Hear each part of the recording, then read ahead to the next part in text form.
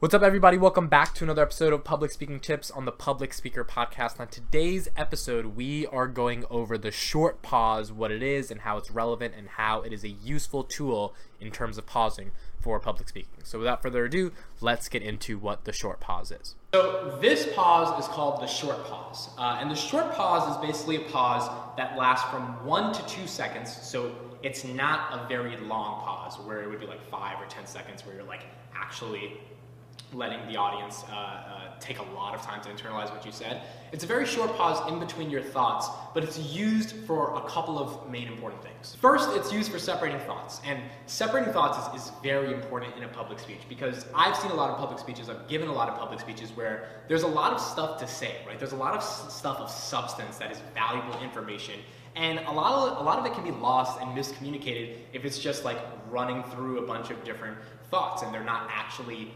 communicated correctly or transitioned in between properly. A lot of the substance or the value of all those different important things that you have to say end up going to waste without having a short pause in between. So one of the strategic elements of a 1 to 2 second pause is just there to separate and transition from the next thought to the next thought in order to bring about the entire speech and make it a little bit more cohesive than just running through the entire thing. The second way the short pause can be used is for emphasizing the last thing that was said. So if you said something important in a speech, one thing that you can do is take 2 seconds to just like look at your audience, see what their reaction is, and then recognize if there was any emphasis or any value to the last thing you said.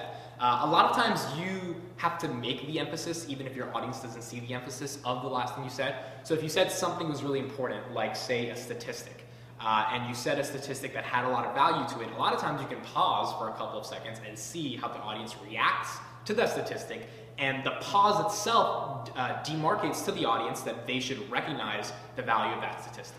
So one stat that I'll go with is an interesting stat by one of the people I like to listen to a lot on his podcast and some of his YouTube videos is Gary Vaynerchuk. And one of his stats about humanity, or like the odds of being a human, I don't even know where he got it from, but he said it so much, so I think it's probably true, is 400 trillion to 1. So the fact that you are a human being right now, no matter what's going on in your life, the fact that you're actually a human, the odds of that scientifically happening were 400 trillion to 1. And a lot of times when he says this in public speeches, he pauses right after that because the audience is like, damn, like 400 trillion to 1, that's a pretty, remarkable thing that I'm a human right now. So there's emphasis attached to the pause after the statistic versus if he just said the statistic and then moved on to the next thought. There's no time for the audience to internalize what was said and effectively transition and emphasize what was just said in the previous statement.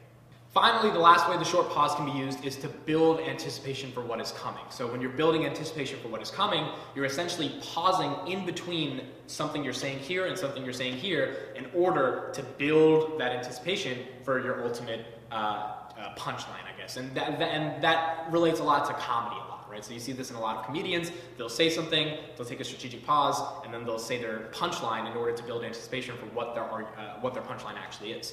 And a lot of times it works pretty effectively because the audience knows the punchline is coming. And this is not just in comedy, this is also just like in general keynotes when you're making a really important point and you're building up a lot of stuff to it, or a lot of preliminary thoughts that ultimately get to the punchline, or you're telling a story, you're engaging in a narrative, whatever it may be. So most people can anticipate when the punchline is coming. So having a moment where you pause in between what you're building up to and then the punchline is what makes the punchline an actual punch, right? It's what actually gives the punchline value versus just saying it while you're saying everything else, because then it kind of gets lost in the ultimate value of what you're trying to provide, which is the punchline to an audience. So ultimately, these are the 3 ways that you can use the short pause for an effective way to publicly speak and to give more value to a lot of your public speaking.